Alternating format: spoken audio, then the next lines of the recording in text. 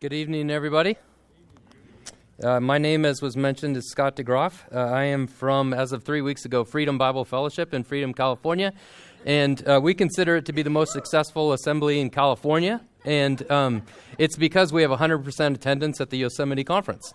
Every person, every man, woman, and child of Freedom Bible Fellowship is here.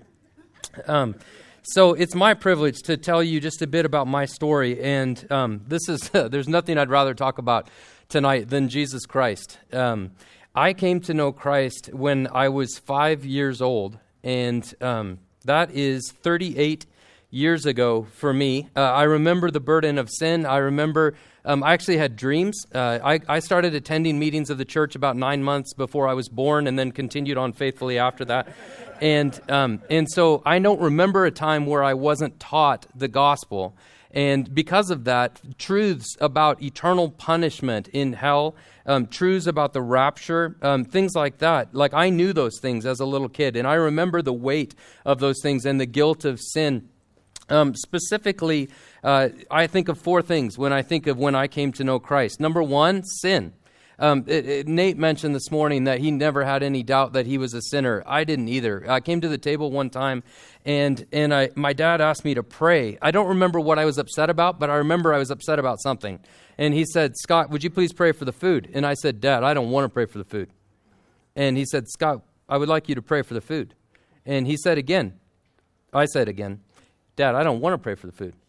And he looked at me, and he pointed, and he said, "Scott, you pray for the food." And I bowed my little head. I was just little, grade school, young grade school. I bowed my little head, and I said, "Lord, thanks for nothing." Right? I was this big. And then my dad stood up from the table, and I thought, oh, no. Right? And he appropriately applied biblical discipline to me as a child. But I could give you many illustrations of a thoroughly sinful heart, worse than any person that I've ever known knows, worse than what I know. As I walk with Christ, more and more disgusted by what can come out of my heart, more needy of Christ than I ever realized. But as a 5-year-old, I knew that I was a sinner. I knew that sin separated me from a holy God. So for all have sinned and fall short of the glory of God, I knew that. The wages of sin is death, but the gift of God is eternal life in Christ Jesus our Lord. So the wages of sin is separation. I knew that my sin had a punishment, a rightly deserved punishment, and that was separation from God. So sin, separation, substitution. God demonstrates his own love toward us in that while we were yet sinners, Christ died for us. Now, I love this, right? The gospel is so simple that a 5-year-old can understand it to the point where he puts his faith in Christ and is translated from the kingdom of darkness to the kingdom of the Son of his love. Amen? Yeah, I love that. So let's try this out, if we can.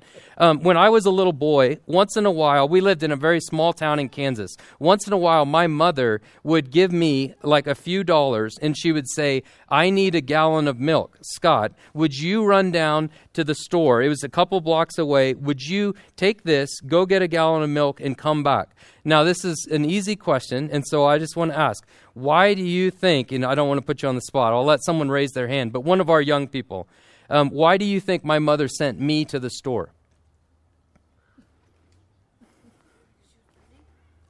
Right here.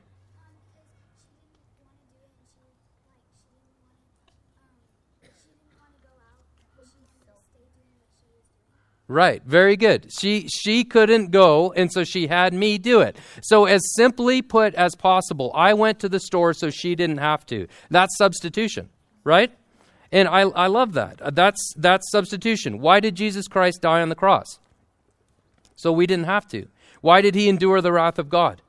So we didn't have to. God demonstrates his own love toward us in that while we were yet sinners, Christ died for us. And then finally, salvation. Even as a 5-year-old, I could understand verses like, "For God so," I still love that word, "so loved the world that he gave his only begotten Son, that whoever believes in him should not perish but have everlasting life.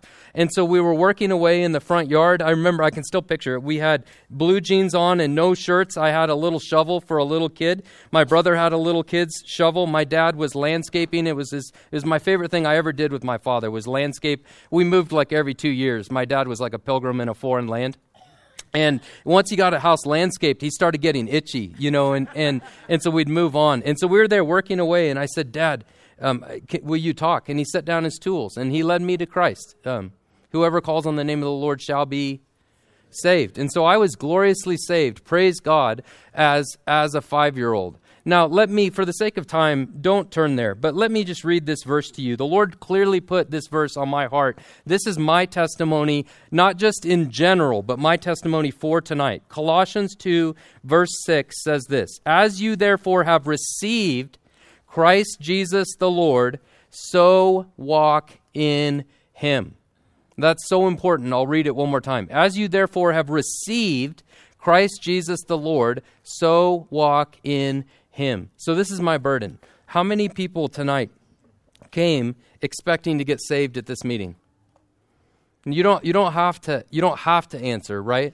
Please answer in the quietness of your heart. Answer in the quietness of your mind. How many of you honestly came tonight expecting to get saved? What I guarantee you, in the presence of a holy God, what I guarantee you is that so many more of you need to be saved than came expecting to be saved. And what I mean is reflected in this verse, right? "As you therefore have received Christ Jesus the Lord." So I got saved. I was born again, translated from the kingdom of the darkness to the kingdom of the Son of his love when I was 5 years old. And then about 6 or 7 years old, I experienced present tense salvation. This is a very common doctrine. I hope that this is extremely well understood. I would trust that this doctrine is extremely well understood. There's past tense salvation. We would refer to that as being born again. Present tense salvation. And then there's future salvation. 1 Corinthians chapter 1, 1 Corinthians chapter 15, 2 Corinthians chapter 2. Those of you that are being saved. About 6 years ago, I sat in my office. I was at the end of myself. I couldn't solve the problems that I saw in the church in North America. I couldn't study hard enough to solve the problems, and I couldn't have the perfect answers enough to identify and then convince others of what I saw in the church in North America. I couldn't preach hard enough. I couldn't be involved in physical activity enough to solve the problem, nor could my friends. And it drove me to the point where I was at the end of myself. And so I sat in my office with my back against the wall, and I just yielded to Christ, right? He says, "As you therefore have received Christ Jesus the Lord." I was saved when I was 5 by grace through faith. And then 6 years ago, I sat in my office and I just gave everything to him by grace through faith. Same principle, right? This principle in the scripture is the same way you got saved. That's how you carry on successfully in the Christian life. So far more of you need to get saved tonight than realize that you needed to be saved when you walked into this auditorium. I'm praying. I've been praying all day long for salvation to visit this amphitheater tonight. And the Lord knows exactly what kind of salvation needs to visit this. But I could very confidently say this. There are far more of you that know the Lord Jesus as Savior that need to be saved tonight than people that walked in that need to be saved from hell. Far more need to be saved from a life of distance rather than intimacy. A life of bitterness. That sin just destroys people, doesn't it? A life of a lack of forgiveness. Forgiven, you will be forgiven. Man, far more. And so my earnest prayer is that so many tonight will be saved. So I gave everything to the Lord. 2 weeks later, someone hit the left rear of my car, and I went, ugh.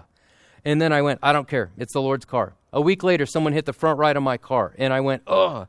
And then I said, I don't care. It's the Lord's car. And then a few weeks later, the plumbing broke, and the plumber came out. He said, it'll be $6,000.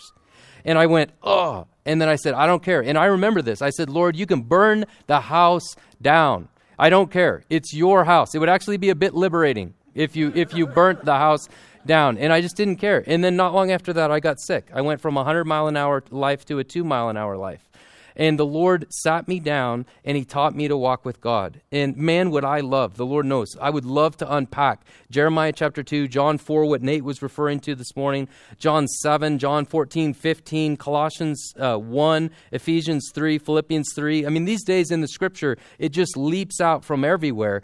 I used to serve God, now I walk with God. That is vastly different.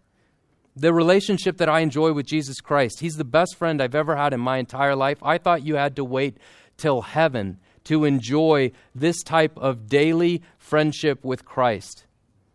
The worst, stupidest thing I ever did in my life is choose to live in the role of a servant rather than to live in the role of a bride. I would serve hard all day long. And then when the Lord said, well done, come in and have a cup of tea, I would say, no, I need to relax. So I'm going to go watch football in the servants' quarters. Right? And then I'd serve hard all day long. And he'd say, Scott, come on. And I'd say, no, I'm out here. And I lived decades of my Christian life that way. And then the Lord allowed a sickness in my life. And today, what I enjoy with Christ, I thought you had to wait for eternity for. So I long for every person, right? I don't know if maybe that's too strong. That's the honest truth of my heart, is that I long for every person to get saved. Whether it's being born again or saved from what the Lord Jesus knows you need to be saved from tonight. Thank you for letting me share.